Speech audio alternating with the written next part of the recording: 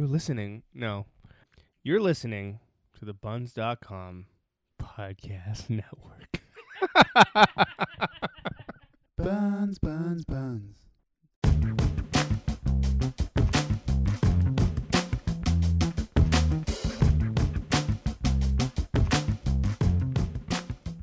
Welcome to the Pixels and Ink podcast, episode 265, brought to you by CG Magazine. I'm your host, Lisa Mior, and joining us today are the Brendans, Brendan Fry. Hello, hello, hello. And Brendan Quinn. Hello. And we're missing a Phil today because Phil is out doing TIFF things. Just TIFF things. Just TIFF things. Only TIFF things. A pretty busy week, I guess, if you're a movie critic Yeah. or that's your job, right? TIFF's kind of really important. Exactly. So what are you guys looking forward to in TIFF? You guys going to go see anything? Or what do you want to go see? I don't know. I liked Bone Tomahawk quite a bit. Oh, it was that caught at me TIFF out of last year? nowhere. I don't know if it's at TIFF, but he's got a new movie coming out. The same guy that did Bone Tomahawk, Brawl in Cell Block 99. Is that with Vince Vaughn looking really yeah, tough? with Vince Vaughn looking. And, like, I just watched, what the hell was it, on a flight? Hacksaw Ridge, and Vince Vaughn was in that, and, you know, I've only ever thought about him as, like, you know, Wedding Crashers, Old School, etc., and he was pretty good in that, so I'd be stoked to see his turn as a grizzled, hardened skinhead convict. That's weird. Beating people up in prison. Yeah, I'm down with that. Also, if Bone Tomahawk's anything to go by, it's going to be super gory. Which, Bone Tomahawk was is that who is that? Kurt Russell, Kurt Russell, yeah. and his name? Matthew Fox from Lost. Oh, okay, yeah.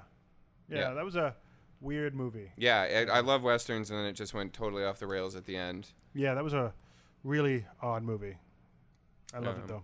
Yeah. Other than that, The Disaster Artist. I really want to see that. I think that'll be the big one to come out of this, just because, I mean, even people who aren't into cinema know what The Room is now, and it's gotten such acclaim, you know. Yeah. And the book itself, like, that it's based off of is its own ridiculous story. That I really want to, like, because it's like how they met and Yeah. his view of Tommy Wiseau and how the whole thing kind of kicked off, right? Yeah, exactly. And the interplay between him and all of the actors that came out of his acting school and this passion project, and just how into this whole thing that Tommy Wiseau was into, and just watching him go through that wild ride. And honestly, the cast is perfect for it. Like, I couldn't have been done. love Franco, and he's himself one of those like self-indulgent artsy weirdos. Yeah. So I mean, I think he can really get in the head of the character. I think he plays one, and I don't think he really cares. Mm-hmm. I think he just finds it enjoyable to be But that. it doesn't even matter because he does that character so well. Yeah, just from the Haymark preview Haymark. scene for this movie. God, it's so weird talking about a movie based on a book about a movie. Yeah. But it looked like I was laughing already. So. Yeah, that one looks really, really good. Unfortunately, those tickets went sold out like immediately. Really? Like I said, I think that's going to be the big trying to one. get stuff. Impossible. And then there's Mother. Yeah. So I don't know too much about it other than it's supposedly a horror style horror-ish movie. Like a Rosemary's Baby, like surrealist, Lynchian kind of hallucinate-y, kind of uncomfortable. But again, there's not a whole lot of info about the movie other than people's reactions, and I'm trying to stay blind on it. So. Yeah, and they're really divisive reactions too. Yeah, It's like people were booing and applauding.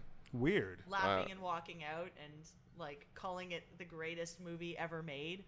The next David Lynch or something like that. I don't know. That's weird. I don't know. So it might be interesting to see once it's done. Once it's out. Oh, and this movie too, which I forgot about. I don't know if I'll actually go see it in theaters, but the idea of it, Mom and Dad, with Nick Cage, where for 24 hours some kind of virus hits that makes parents want to murder their children. I love it. Nick Cage. Nick Cage looks like a dad in it. Oh, he does, Like, it's weirdly like a dad. I'm just excited that there's a new Nick Cage movie. So Plus there's like 10 a year. not a new one right now. Like a big theatrical Nick Cage Yeah. movie. I think it'll be fun. When is the Disaster Artist actually fully releasing though? Is that like it's releasing at TIFF, but then it's kind of releasing wide in November? I think it's doing the circuit first, right? Okay, yeah. Because it just came off of, when was Sundance? Sundance Sundance is was like last December or something. Yes. Yeah. So it was coming off of like that. It kicked off with that tour and then has been going the festival circuit. So yeah, it's coming in. Is it getting a full wide release even? Oh, it better. Just because it seems so niche. But then, like I said, everybody now seems to know what The Room is, so maybe it could be like a wide release runaway hit. And I think that I don't know what it is with the fact that it's picking up so much more momentum, but The Room is just getting. It's just there's more momentum all the time over this thing. Oh, it's bigger than ever for yeah. sure. From like a cult hit that movie nerds knew about to something that, I mean, you know, everybody's in on now. Mm-hmm. And they do full showings at like art house theaters, and they're always packed. They're always sold out. Yeah. Phil, who normally is here, he's mentioned seeing it before in like packed houses in Toronto and says it's like an experience not to be missed. It really is. I went like a couple weeks ago, I think. The Carlton in Toronto did a showing, and they do one like every other week or once a month or something like that. The last Saturday of every month, I believe. Yeah. Okay. And it's gotten so big that they have more than one midnight showing now. So and they're like completely sold out really, really quickly. So surreal. But good for Franco for literally hitting that trend at its peak. Yeah. It's weird. Yeah. So that's pretty cool. So speaking about movies and movie companies, this is a great creative segue. But Disney has started officially announced their streaming service. Yeah. They're going to where'd it go? There we go. Aiming for 2019. Mm-hmm. It's going to have 500 films, which I didn't even know Disney had. I mean, I guess it makes sense. They've been around for 100 years, but 500 seems like a huge number. I wonder if like Song in the South and all their secret racist history of movies will be on there. I'm thinking like callbacks to all the live action movies out of the 80s and the 90s, the big family friendly things. Mm-hmm. I'm thinking though the things that we like they haven't done in a really long time are just going to make that resurgence because they've got a ton in the library in that regard. So that's going to be a big. Well, I wonder how that's going to affect their vault. Although I guess they realize that perhaps DVD sales aren't what they used to be. So keeping movies on limited release. Well, what would make sense is if they did a timed release of certain things, like you can only see it on stream for this X amount of time, like Netflix does, right? Yeah. So season pass that stuff. And I can see that. Tiered purchases that you could see it longer or something. That would make the most sense. And aren't they're doing the whole thing with Marvel as well, right? Marvel, Star Wars, Pixar. I mean, you forget how big Disney is these days. Like, the IPs that they own, it's unbelievable. Money printing. And they'll also have 7,000 episodes of Disney TV, which, you know, at first I thought it would be all that Hilary Duff type crap like from Disney Channel, but then DuckTales, Darkwing Duck, Goof Troop, like Gargoyles, another big one. Yeah, there's lots of actually, and you know what? Even that Aladdin one they had was. I liked Aladdin. So did I. I thought it was pretty good. Like, looking back at it now, it's like. Well, I haven't watched it since I was, I guess, a child. Or yes, it'd be great to kind of go back and see. Darkwing Duck and Gargoyles hold up. I've heard DuckTales does as well, and I guess they'll have the new one on there. I have seen a bit of that. It looks okay. Yeah? It's fine. It looks like a Flash animation. Flashy. That's I don't like that, man. There is something, and this might be nostalgia speaking, you know, as an 80s baby, but I love that kind of janky, hand-drawn early. I do too. Disney had that weird look that is so uniquely, this is budget, but I like this anyway. Yeah, exactly. Troop, that show? Yeah, Goof Troop will be on there as well. I'd watch it. The thing is, I'd actually definitely pay for that. Yeah. But then again, I can only pay for so many streaming services, so eventually I'll be like, I don't need them all. I think it'll be great for people with kids. This will be a go-to. I mean, you can only watch so many episodes of Paw Patrol and Masha and the Bear. Oh, we know someone that works with Paw Patrol, so. Oh, really, eh? Yes. Great show. Wonderful. I don't think they care. Do they listen to the podcast? We should call them out. No. It's okay. Ask anybody with a child like 2 to 5 years old, and they will Apparently tell that you. thing's huge. Oh, Paw Patrol's enormous. Like, I was looking after a 2-year-old for most of the winter, and that was a show that we weren't allowed to watch because her mom was just so over it. I don't blame them. It looks awful. I wonder if they're like just going back to the list of things. Is there any mention of some of the like original classic Disney things from like the 30s and the 40s? It doesn't mention it specifically, but I reckon 500 films. What I'd really like to see, which I guarantee they won't do, is all those weird propaganda videos they did. Exactly during the war, like Donald Duck as a Nazi Yeah. and very inappropriate animations of Japanese people. You know, like I said, Disney's got this big kind of, I guess it's not hidden, but a past that people like to ignore in favor of its modern image. Well, they have released a collection of cartoons in the past, and Warner Brothers has. I don't think Disney is ever I thought- actually. No, I don't think Disney's ever actually wholly owned up to No, Warner Brothers did, and they said, like, they put that disclaimer, yeah. like, we're keeping this as it is because it's important we remember. historical It's a historical thing. Like, don't get us wrong. It's awful, you know, from a modern lens, but Because didn't they have like, what did they have? Like I remember the Daffy Duck doing weird like Nazi things. Yeah. And they're like, oh, this doesn't hold up well. yeah. there was a lot of like slave jokes and like blackface jokes and things There like was that. In Warner that Brothers had a lot particular- of that. Oh, yeah, same with Disney. Oh, Disney, I they're both mean, bad. Yeah, but I guess, you know, that's part of what the era was. All so. animation around that time was pretty bad. Yeah. Also, Disney was known to be racist. He's pretty famous for being kind of a Nazi sympathizer. Yeah. Also, along with the Disney app, I forgot that they also own ESPN, so the world's most gigantic company. So they're going to be launching a streaming service separately alongside the Disney one that will include Major League Baseball, NHL, pro tennis. I don't know really how that fits in with the other two. Oh, what is the name of that app? The ESPN app? Yeah, I don't It's- know. The Zone. DAZN. Yeah, Yes. is that it? It doesn't say in this article that I'm reading here. DAZN, eh? DAZN.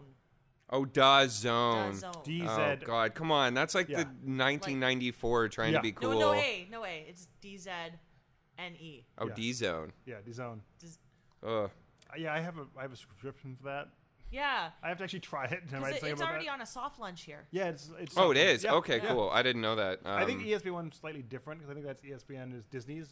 Yes, Yeah, so this one only has like football It only- and yeah, it- it because It's got a these are the pretty- ones that Disney doesn't have, or ESPN, pardon me, doesn't have NBA or NFL. Yeah, Yeah, because NFL that's is- already owns. yeah.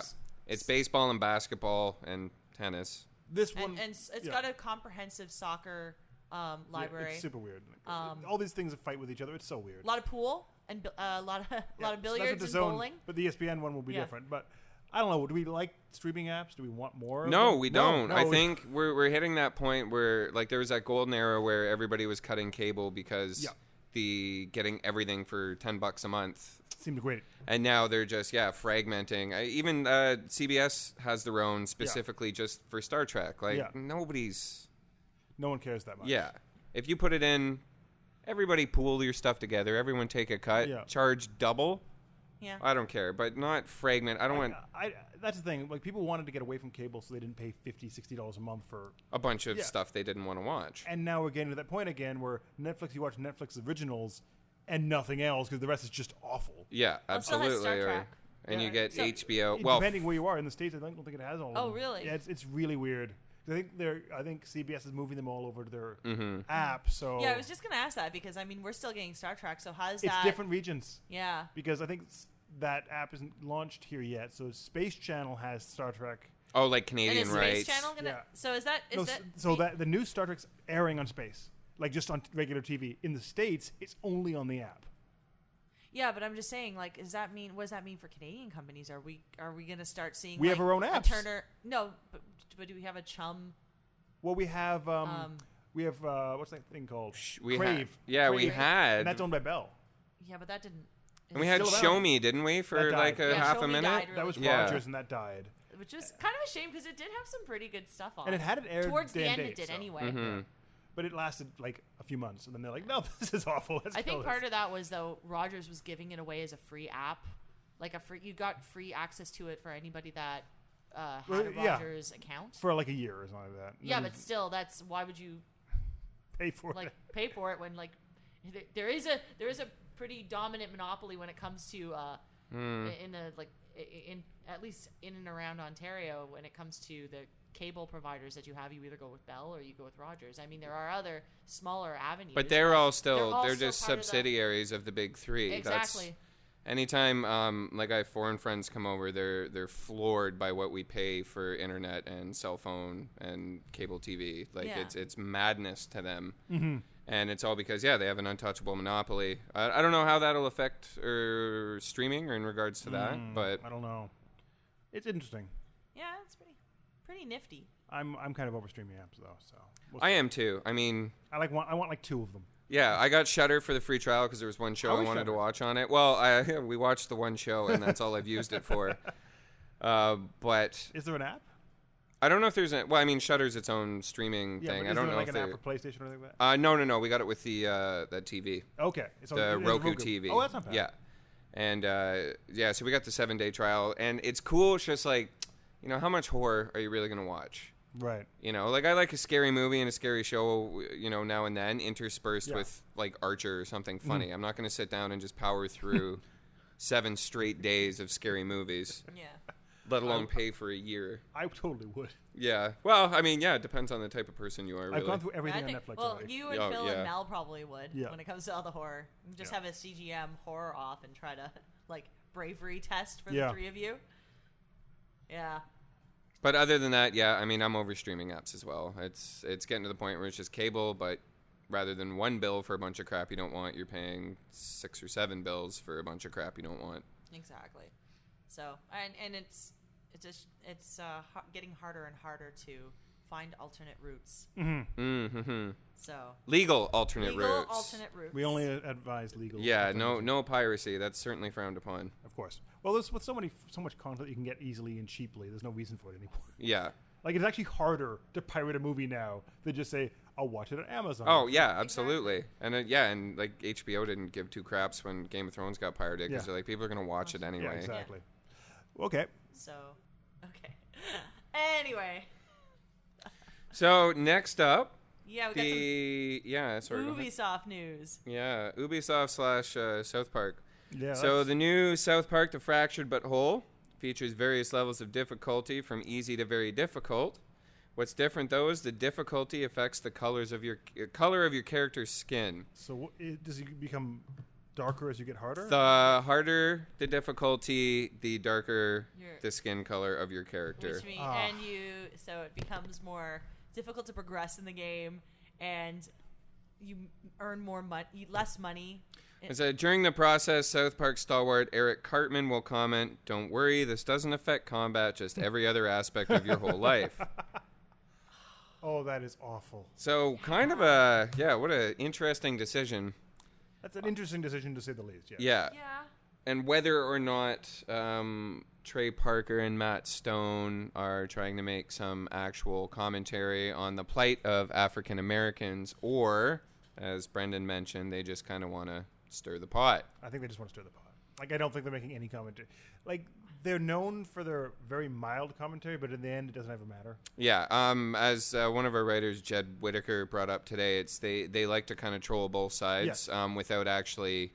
They don't ever picking or committing is a better word. Yeah, they'll blast both and be like, "Oh, we're being satirical and hilarious," when really they're still playing it safe, sort of. I mean, look at Team of America: World Police, or what was the other one? What about the forget even that. The latest, the last season where they were doing the. Nothing happened.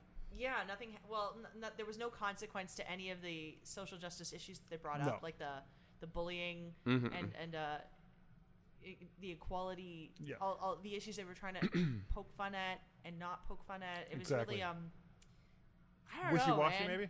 Wishy, like you said, they're afraid to commit. It seems. I don't think they're centrist. I think they're nihilistic. Yeah, they just think it's all kind of bull. Yeah, both sides are dumb and stupid. So they like watching the world burn. So everything just kind of crumbles around them.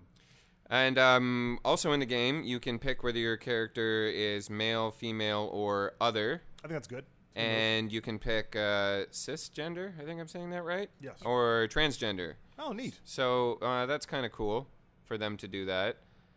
But again, are they doing it for the right reasons or the wrong reasons? I think that might be because they might have liberalistic views, but also be kind of nihilistic at the same time. Mm-hmm. I would say they definitely seem more on the liberal side of things for the most part. I think they're on the liberal side of things, but they also don't think all the kind of outrage and the outrage culture works for them at all. No. I have not having heard them outside of like any of their actual views outside of what they present in the show.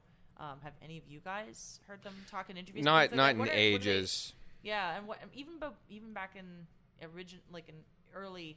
Like when they were dropping acid and going to the Oscars, kind of thing, or the basketball era. And I'll be frank, I haven't watched South Park in quite a while. I don't know. It's not that I stopped liking the show. I just grew less interested in it. Yeah. I think it just became a moment of like too many things they want to tackle and not and again it's that centrist ideal. It's not it's not that's the wrong word. I don't want to use attacking, but it's more tackling to different groups and the way the groups approach it, and it makes it very hard to kind of pick a side with them. Yeah. Or to see what they're actually trying to insult or bring light to rather than just making fun of everything. Yeah. But again, I guess that there could be an argument for the fact that it is all in the interest of satire, but then when does that line become crossed? It's definitely they definitely do. They are satirists. They do. Yeah, absolutely. But like again, when does it become too blatant to be satire?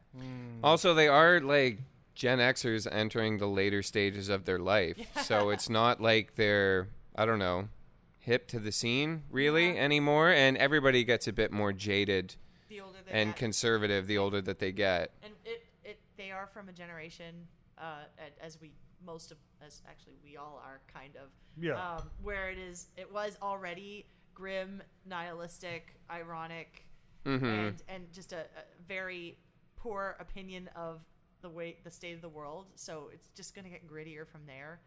Their opinion, oh, absolutely. I mean, old they are started out Are that they way. Gen Xers? I'm pretty sure they're Gen Xers, because they were in their 20s probably when South Park premiered. Yeah. And that was 97, I want to say. Yeah. So I they're mean, Gen they're Xers definitely, for sure. yeah.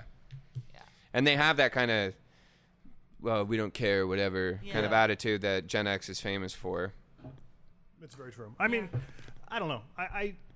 I don't know if they're trying to actually be offensive, but they're trying to push people to the limit so they are offended. Yeah, and we are talking about them. Yeah. That's the thing. I mean, like it's And not that's just always been their MO, though. yeah. It's also not just them. Ubisoft had a part to play in this. Exactly. So I mean, it's hard. I don't know. It is hard to. Well, you know what? It's hardest for us to say as we're from all three of us are from a perspective of privilege to begin with. Yeah, we're all three middle-class white people talking about the issues that plague African Americans as it relates to a South Park video game. Exactly. So it's not really our place to say. It's also not fair. Like it's not fair for a judge. Pardon? It's also not fair for us to say one way or the other. Yeah, exactly. Oh, for sure. I mean, we don't really have a horse in the race, and saying it's. Although that being said, Trey Parker and Matt Stone are also white guys. Oh yeah, absolutely. So I don't know if it's their place to do this either, but then again, there's another perspective you can take is that part of privilege is to use that privilege to call attention to. For sure. That's true. And have that. Use that privilege for the force of good, so that other voices can have that platform. But then other people might say that it's offensive for the fact that they're assuming that everyone of color will suffer, and it's people like the NAACP might argue that it's not. Am I right with that? Yeah, I'm right.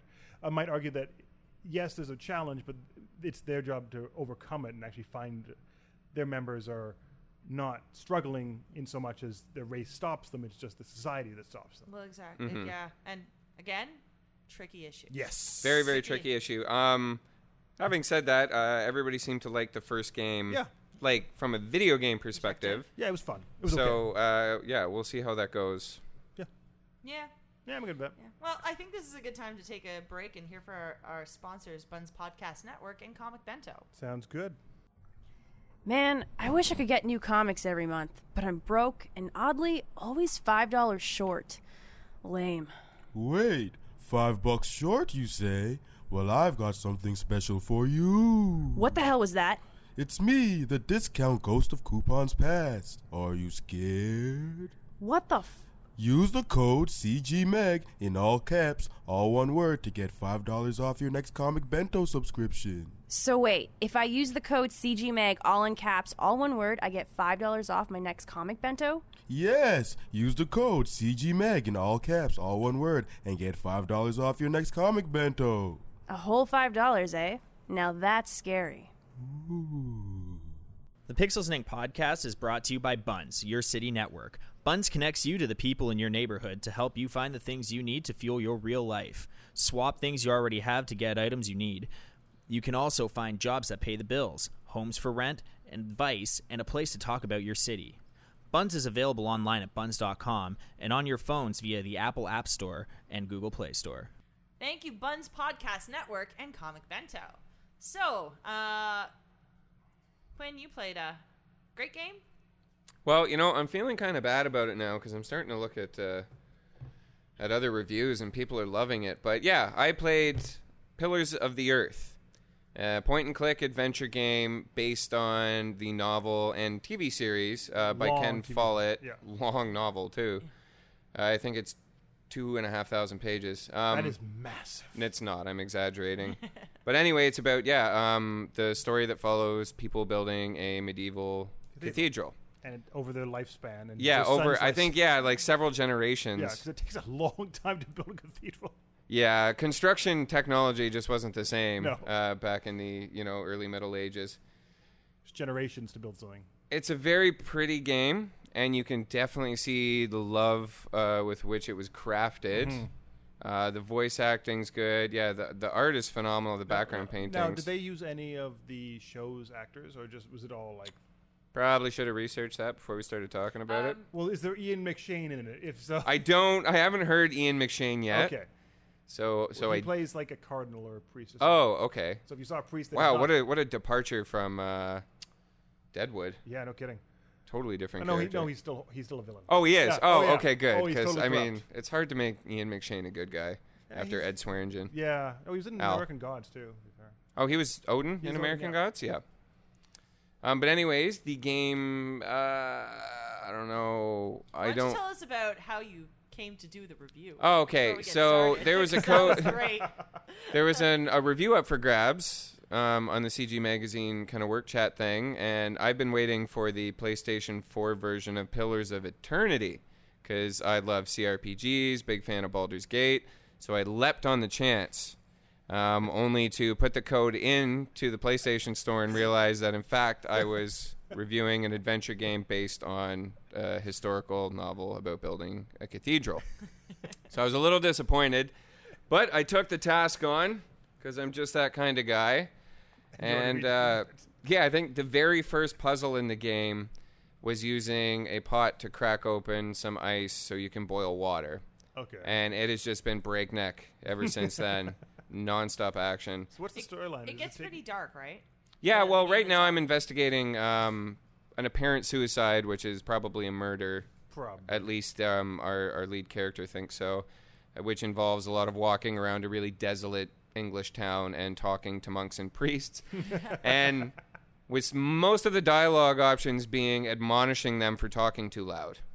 Because, you're not supposed to do that as a monk. But I'm trying to be the nice guy, so I'm not clicking that. But every conversation, it's, like you guys got to keep your voices down. You're in a church. You shouldn't be talking so much, et cetera, et cetera.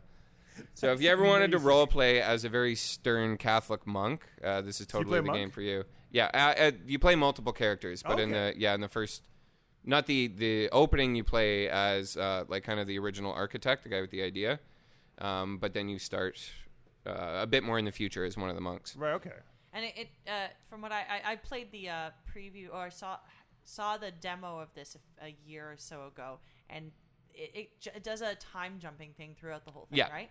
Yeah, just like the book does. And there are some puzzles, and it's just very reminiscent of classic kind of point and click adventure games of yesteryear. Mm-hmm.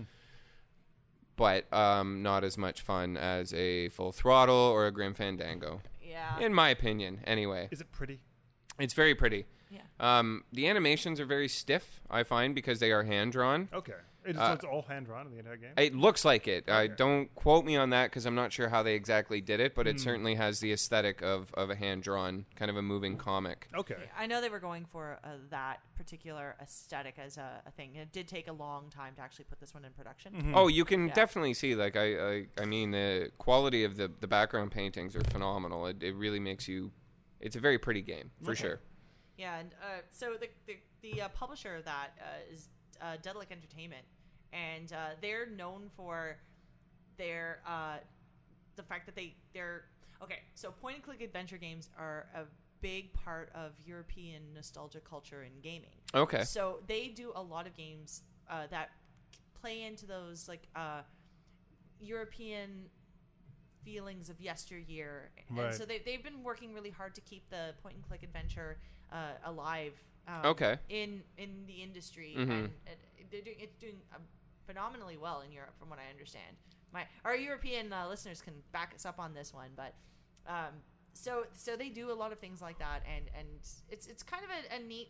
It's a neat thing for a publisher to do. Kind of try and keep alive a dead Yeah. genre for the sake of. I wonder if American devs are going to do that with shooters in like 20 years. We'll Yeah. have like You know? callbacks, like constant clones of Call of Duty. Yeah, but everybody will be like, "Oh, it's so retro," and God, I have quaint. such fond memories of Call of Duty Black Ops 4. And You know what's kind of neat? Just kind of calling back to that, when Square Enix put together Tokyo RPG Factory with and their first game with I Am Setsuna was literally for that express purpose of Right. Oh, yeah. keeping that golden age JRPG coming alive, and now they're out with the next game. well, it did fairly well, at least, It did. critically. Yeah, I think it was a 78 to 80 Mm-hmm. around there. But yeah, so point and click adventure is just something that just hasn't kept up in the North American market. Yeah. Right? Well, because I feel, and just the way you brought up the throwback to JRPGs, and that North American gaming culture is all about what's new and what's next, and Yeah. what's pushing the hardware, and bigger, better, faster, shinier. and what can push the hardware to its limits. Yeah. too. So, but I mean, people do like the retro games, but it definitely doesn't have the same kind of cultural appeal here that it does in Europe or Japan. yeah, but we all played point and clicks when we Oh were yeah, kids. definitely did. Yeah, absolutely. I mean, there wasn't much you could run on those old Yeah. computers back in the day, steam powered. So Yeah. let's talk a little bit about some of our favorite point and click adventure games since we're here. Well, Grim Fandango and Full Throttle, like I mentioned earlier. Full Throttle for me, but I remember, and this was before you could just internet and Google Yeah. your way to the answers. Oh God. And it took me days to figure, I'm not even kidding, days between me and my cousin of trying to figure out how to, you punch your way out of a dumpster Yeah. at the beginning. Yeah. And we could not, for the life of us, figure out what the hell we were doing. Clicking on everything, but you have to do it a bunch. Yeah. It goes bang, bang, bang, boom. So we'd click it, it would bang. Okay, nothing happens. Click every other pixel Yeah. on the screen. Eventually we got there. Super fun game. Really enjoyed it.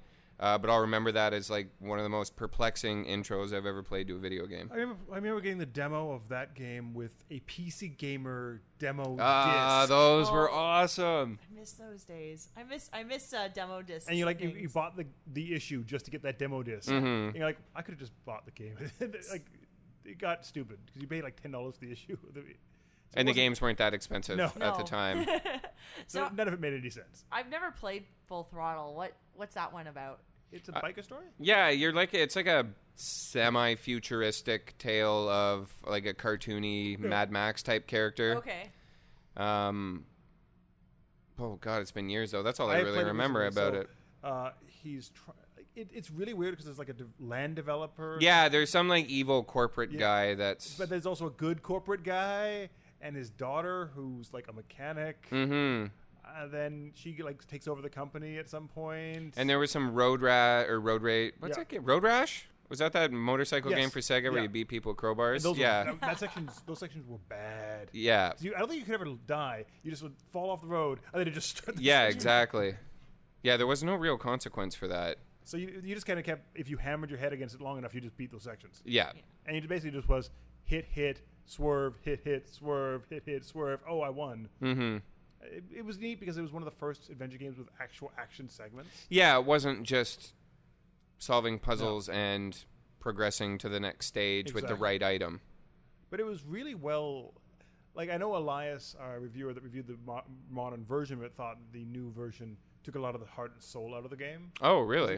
They basically just made everything smushed and like smoothed out all the textures. Yeah, we were talking about that earlier with the Disney thing. There's definitely a certain charm to like the Yeah. stiff and strange animations that were, limited by the hardware at the time, and smoothing them and modernizing them definitely, it takes away some of that Yeah, it's charm. very true. Yeah. And I do like. There's something really interesting in the fact that they hand did all this pixel art and Yeah. hand did the animation, even though it is computer generated graphics. They still Mhm. made sure every bit of animation was done by them. Yes. Yeah. And it has a charm to it that Flash animation, things like that, just don't. Oh quite yeah, and I know. I mean, I sound like a crusty old man here, but Flash animation is so sterile. Yeah. I feel it doesn't have, even when they redo cartoons, like a lot of like the newer Disney and even some of the new Warner Brothers stuff is. It's missing the jank. Flash-esque. Yeah. It is, and like that weird kind of loopy movement. Yeah. Very fluid. Yeah. A little bit too much. But Like the old Warner Brothers cartoons have that, where they're just like really fluid. Yeah, absolutely. It looks like a cartoon Yeah. moving, not just like an animated cell done by a computer. Exactly. yeah. And you were talking about when I did play Grim Fandango. It was like, I think, not my first, because I played quite a bit of them. Back in Well, the- you are older than I'm us. really old, and I played a lot of PC games on my VGA and CGA. What about I had a- Hercules? I don't. You know what? I might have been too young to remember that. Oh, I had a Hercules computer. Did you really? Yeah. You're old. Hercules graphics was the bomb.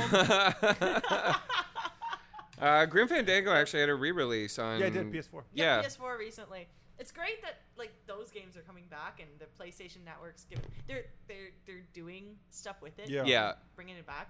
But man, I loved that one.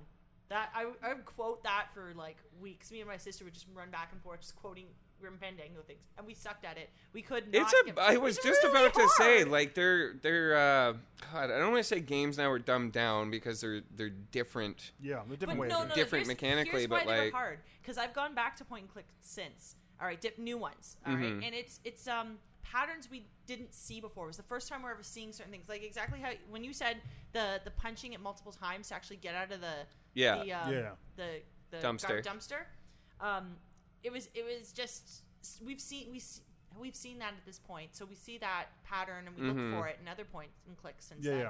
Like Grim Fandango, all those weird combinations that you had to make with certain things Yeah. to connect the dots was, again, like the first time I'd ever seen it. So it was just like I didn't know how to wrap my head around that puzzle. And even the fact that my sister and I were both playing it and we both had like a brain trust going on here, it was a newness that kind of like made it a lot more hard than it actually was. Yeah, I guess, and we were also children at the Yes. time, Yes, that and too. And children are dumb. children are dumb. That's true. They They're have more less time. wise. Yeah.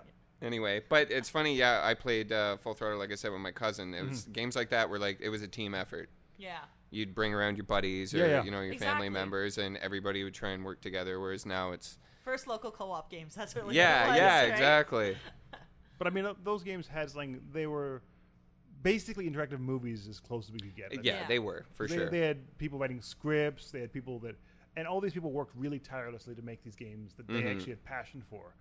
It wasn't really game by committee at that point. It was about Oh no, not at all. I mean, half of those projects they wouldn't get past like the pitch Yeah. these days.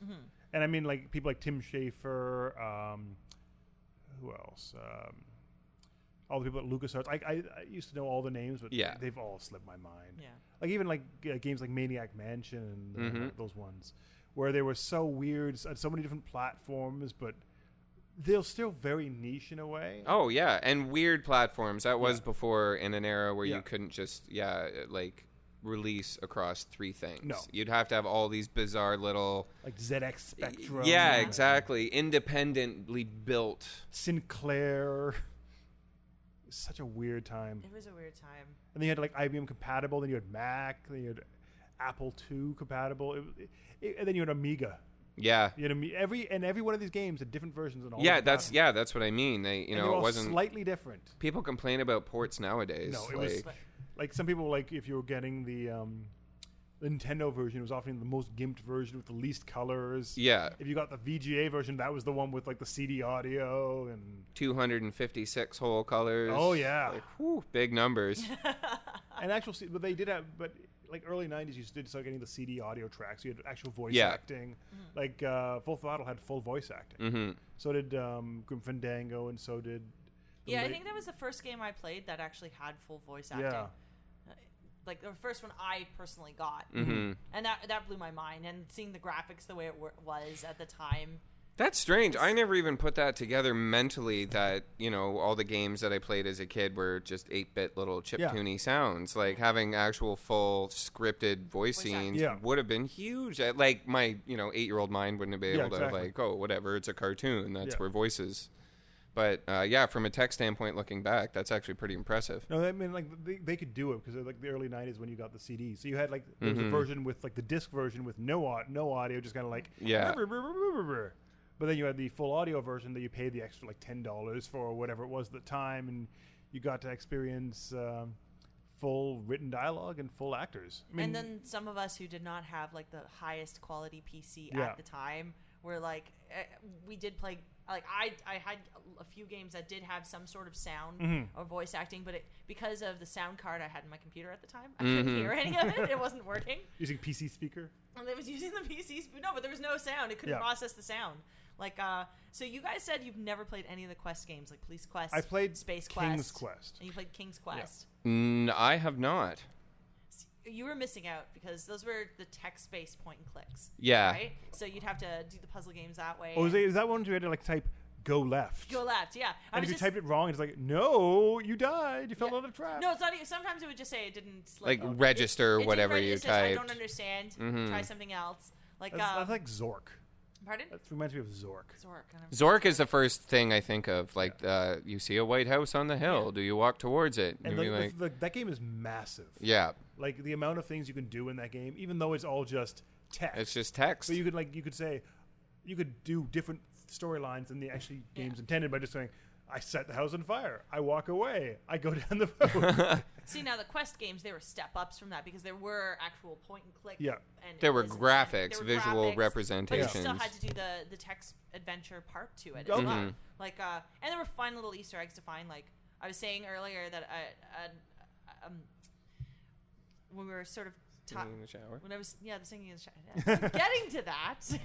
Sorry, I'm taking a long road to get to that point. But yeah, no, there's a part where you can in Police Quest. I can't remember which one it is. I'm sure one of the listeners will be able to put that in the comments below. But where you enter the police station and you can go into the shower room and you can take a shower. And if you type various things, certain things happen. Like sing, for example, you start singing "Strangers in the Night," and we sing that. We just go back into that room over and over just to do stuff like that. Every time we found an Easter egg, we'd giggle for days and just do that for like hours. But That's another fun aspect of playing games at that age is Yeah. you could find one little thing and enjoy the hell out of it, whereas now you're just like, okay, when's the next part? Like, I want to Yeah. get to the next level. I want to complete this mission. I want to get this item. I mean, also we are adults, so we have like very limited time to play a game. That's true. That's true. Like I don't have 5 hours to waste just trying to get it out of the dumpster. Endless summer days to spend inside on your mom's work computer as she No. bitches at you to go play outside.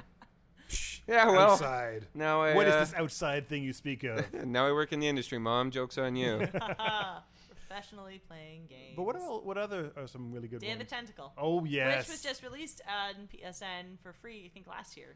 yeah. Which is great. It was good to go back to it because I I haven't love played it that since I game. was a kid. Yeah, I never played it. I just remember seeing the ads for it. It, Yeah. The ads were everywhere. Like, Yeah. every Yeah. magazine, then like every computer shop had like a poster for that. I can picture the big purple thing Yeah. with the eye like in my Yeah. head, and I've never played the game. And I remember it just being a really pretty game for the time. And Mhm. I remember going into Computer City at the time, like early computer store. Where, like they had like the CRT monitors, and they had like big posters for that game or standees for that game outside. Like, the high end laptops. Even laptops then were like, holy, a Yeah. computer you can take with you? yeah. So when my dad brought home our first laptop, because he was he taught computer programming, and he was in some computer engineer at the time in the early 80s. He brought home this work laptop. It was a suitcase, like a literal suitcase that had a keyboard that folded down. Oh, yes. And had a bright red screen, and everything was red. And it was just playing games on that was like, we had a desktop, but playing games on that was like the reward for like awesomeness. It If you was did so your cool. homework Yes. or, I you can know, play the cleaned red up. bubble It screen. was, Yeah. it was the greatest thing in the world because it's a portable computer. But I mean, I think the adventure game genre kind of spanned far more than just the 80s. Like it went all the way up Oh, absolutely. until like even after Doom came out. The adventure game still had a kind of a prominent place. It wasn't till Oh yeah, what about isn't Myst considered an that adventure game? was early. That was early 90s. It was Yeah. early Yeah. I don't no, know, but would they we? continued with Myst. Yeah, they did. They Well, they had It's not Riven, like- which is like... Yeah, that's it, Riven. Riven is hands down one of the most brutally... Unforgiving. Like, as an adult, it's hard. And I had to look up there's a big puzzle at the end where you have to map various numbers to animal sounds that you hear throughout the whole game. Like, you're supposed to have been keeping track of this right from the beginning. And so I went out and bought a guide and beat it that way. And my buddy Derek, completely full of crap, claims that like he beat that on his own, that he figured it out. And he's been convinced of this lie for so many years now that like he actually believes it. That he actually and he's full of it. There's no possible way that us at that age could have figured that out. No. Puzzle is like... I remember Riven when it first came out. Wasn't it on the cover of Time? It might have been Yeah. because Myst at that point was like the most selling Yeah. game in the history of the world. So I remember like looking at like a magazine store and seeing like the next Myst ? And you just saw like an image of the cover of like, that sphere or whatever it was. The opening. It's like a big kind of like oil water tower kind of looking globe. And I think that was the cover of Time one. Mm-hmm. Either that or I imagined this. But I I could see that for sure, because that's when games were finally being taken like If exactly. only we had a device that could help us with this problem. seriously by the mainstream media. Yeah, but I mean, it's interesting because it wasn't until like the PS1 era that the adventure game genre kind of started dying off. I think, and too, that was like the technology allowed people to explore other genres, exactly. like adventure games and shooters. It was a genre that really worked for limited hardware. Yeah. It was in Wired. On Wired. It was on top. It was the cover of Wired. There you go. Okay. Yeah. I knew it was a cover of a magazine I saw at the store. And PC Gamer or PC Game Review. Oh, PC Game Review. That I don't even know what that is. But Yeah, I got Riven for Christmas, I think, the year it came out. My parents like, "Oh, this is a game you have to use your brain for." I'm like, "No, I want to kill Nazis and demons. Why are you making that's me?" right. Doom and Wolfenstein. Like those were the fun games at the time. It was Doom. Wolfenstein was first, then it was Doom, right? I'm still unclear on that. I know Doom was No, Wolfenstein was first and then Doom. okay, I because know Doom that is for a definitely fact. more like advanced. Yeah, because I wasn't great at Wolfenstein, but by the time Doom came around, I was able to clear that like nobody's business. Yeah. Like I believe Doom was. It wasn't that many years after. It was like a year or so after. Oh, I yeah, it think had it to was. be like pretty close to each other. And they're very similar technology, I believe. Mm-hmm. I think Wolfenstein has less sound effects and a few other limitations. My favorite, well, not my favorite. I thoroughly enjoyed the New Order, the last Wolfenstein game that came out. Yeah. But the dream levels where you could play the original game. Oh, that's so weird. Like, yeah, but I was so excited finding that because, Wolfenstein it's very, very clear in my mind as like one of the first big games where I was like, oh, I love this. Yeah. You know, like me and my cousin taking turns on my aunt's computer to play it. And does it hold up? Like I haven't ever gone. I don't know if it holds up. It's amazing, like map memory, how it sticks in your head. Like I hadn't played that game in 25 years probably. Here's the thing: Doom actually still holds up. Like you can go back in Doom and play it, Yeah. enjoy it. I wasn't sure if Wolfenstein does. I don't know. It's very bland. It's just kind of blue levels and blue with floors. the gray kind of bricks. It reminds me of. Do you remember the screensaver, the Windows screensaver of the maze? That's what Wolfenstein is to me. But I mean, like Doom, Quake, Unreal, all those games you can go back to and say, "Oh, this is a game. I can enjoy this." Yeah. But like, But I think at that point, it's because we were slightly older and it sticks a little bit better, has a little bit more maybe fresher. I think I agree with Brendan saying like the Doom is definitely an evolution on a lot of levels of what Wolfenstein started. Wolfenstein it's just like I have real rose tinted lenses when it comes to that game specifically. Yeah. I mean, I think it was a very landmark title in what that genre was. But Doom really like Doom did something, and it had level design, it had scale, it had like different levels, different verticalities. They did things that made it so it didn't feel tired. Like that's opening to Doom 2 is still iconic. Oh, Doom 2 is still, like you said, very playable today, for sure. I mean, Doom 2 is just basically a reskin of Doom 1 with a few extra monsters. There's very nothing new in that game. Oh, really, eh? Yeah. They added a shotgun. They added a few different weapons. Is that where the double barrel was Doom 2? Barrel. That's probably why in my head I'm thinking it was like so much better. But I don't think the engine changed at all. I think it was the exact same engine. Well, they couldn't have had that much of a leap in technology. Yeah. It was only 2 years later, I believe. Mm-hmm. Quake really took things to the next level, too. Because they built a new engine for that. Yeah, right? Quake is the Quake engine. Doom is Build engine. Mm-hmm. And Doom, like they did the Rise of the Triad and all those other games around that same time period. But it's neat to see that that's kind of where adventure games. You had adventure games, then Doom hit, and then they kind of faded. That out. was that's they the definitely like crossed paths at that point, and one was on the downslope, and the other was on what turned out to be an insane like upswing. Yeah, like industry changing upswing. But I mean, even then, A lot of the, oh, sorry, go ahead. well, I was gonna say even then, you still had some iconic because Full Throttle came out, I believe, very close to when Doom came out. Oh yeah, and Myst and Riven were after those games. Well- Riven especially. Yeah, Riven was after. Yeah. Like like Grim Fandango, I think was just around. I may have been even after. That might have been like 97. Yeah, Grim Fandango was like mid. Yeah. We're Oh, you can go ahead. We're checking the dates. Yeah, Grim Fandango. But I believe like Well, here's the thing. While we're checking dates, I was gonna say that like the thing about the 98. 98. Oh, really? End Oh, of so that was- 98. so, So PS. that was before. That was after Riven. Oh, way after. Yeah. Riven was 97. Okay. So, but the thing was, it was the adventure games, the point and clicks that were the ones that really moved a lot of the Yeah. graphics forward because they could. Yeah. They could have those screens even that the- you could actually spend time developing. And so everyone gravitated towards that because that was where we could get our cool imagery. Well, and Myst our especially beautiful was things. like it was photorealistic at Yeah. the time when everything else was cartoons or pixels. Yeah. But I mean, even Exactly. then you had like the last Monkey Island game came out pretty late. Mhm. The Monkey Island 4. I think or that 5? was the late 90s Yeah. and early 2000s. So I mean, like you had adventure games going up to that point. Just you didn't have. They weren't the dominant force. They weren't. Yeah, Yeah. exactly. Like the early 90s to like mid 90s was their heyday. Yeah. Late 80s whoa. was Late kind of- 80s is Yeah. But they weren't as strong then. It wasn't until like the 90s that's when they were ubiquitous. You Yeah, bought it, and they you had hit it their before. apex of quality and production values. Exactly. Yeah. 2010. For what? Monkey Island 4? No, not, that's what am I- that's the one from. That's Tales from Monkey Island. that's Telltale. So Yeah. that's not that one. You're right. I'm trying to look this up. Release. Exciting. Yeah. Riveting radio. Yeah. Well, what? Yeah. So it was an important part of our childhood. So I guess Adventure games are really important, and I think going back to them and actually seeing 2000. 2000, really? 2000. Yeah. So Yeah. I mean, they went a long way. That's kind of how I'm feeling about the RTS genre these days. Like Command and Conquer and Warcraft 2, I'll be honest, I didn't play Warcraft 1 much, but Warcraft 2 was I like saved my money to buy Warcraft 1. really, Oh, eh? yeah. No way. I did that for Sierra Games and ID Games because I was really into Commander Keen at the time. But yeah. But that's another genre that like you don't see anything anymore Yeah, really. like the side-scrolling adventure game. no. It No, was, like, it was a top. Which It was one? a top-down two platformer, Commander Keen. Okay. So the original ones, it was a top-down map. It was, and then you'd enter worlds to do a platforming adventure. Okay. essentially. And each area was totally different in it, and there were secrets to get to the whole thing. And this was PC? It was PC. PC game, yeah. It's come out actually. Steam re-released that. I want to say 3 years ago.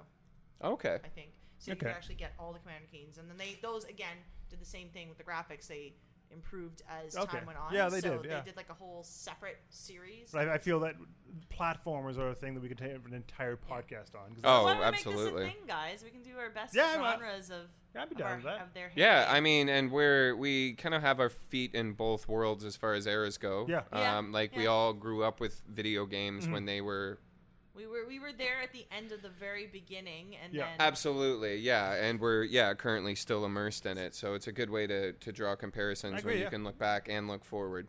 All right, well, let's wrap up there then. yeah, so Yeah, sounds listeners good. can look forward to that one. And cool. Well, thanks everyone for listening. And if you like what you hear, or you want to know more about the things we talked about, such as what TIFF movies to go see, Phil has an article about that. He also has a review on it. We didn't talk about that because that's Phil's Yeah, thing to talk I don't about. want until I see it. I can't even judge. Yeah, exactly. Mm-hmm.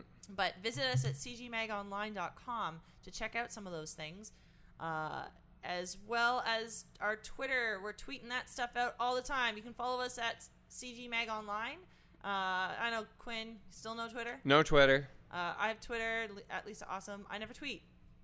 Brendan, B426. BFry26, and you can also follow us on Facebook at CG Magazine and our Instagram at cgmagonline.com.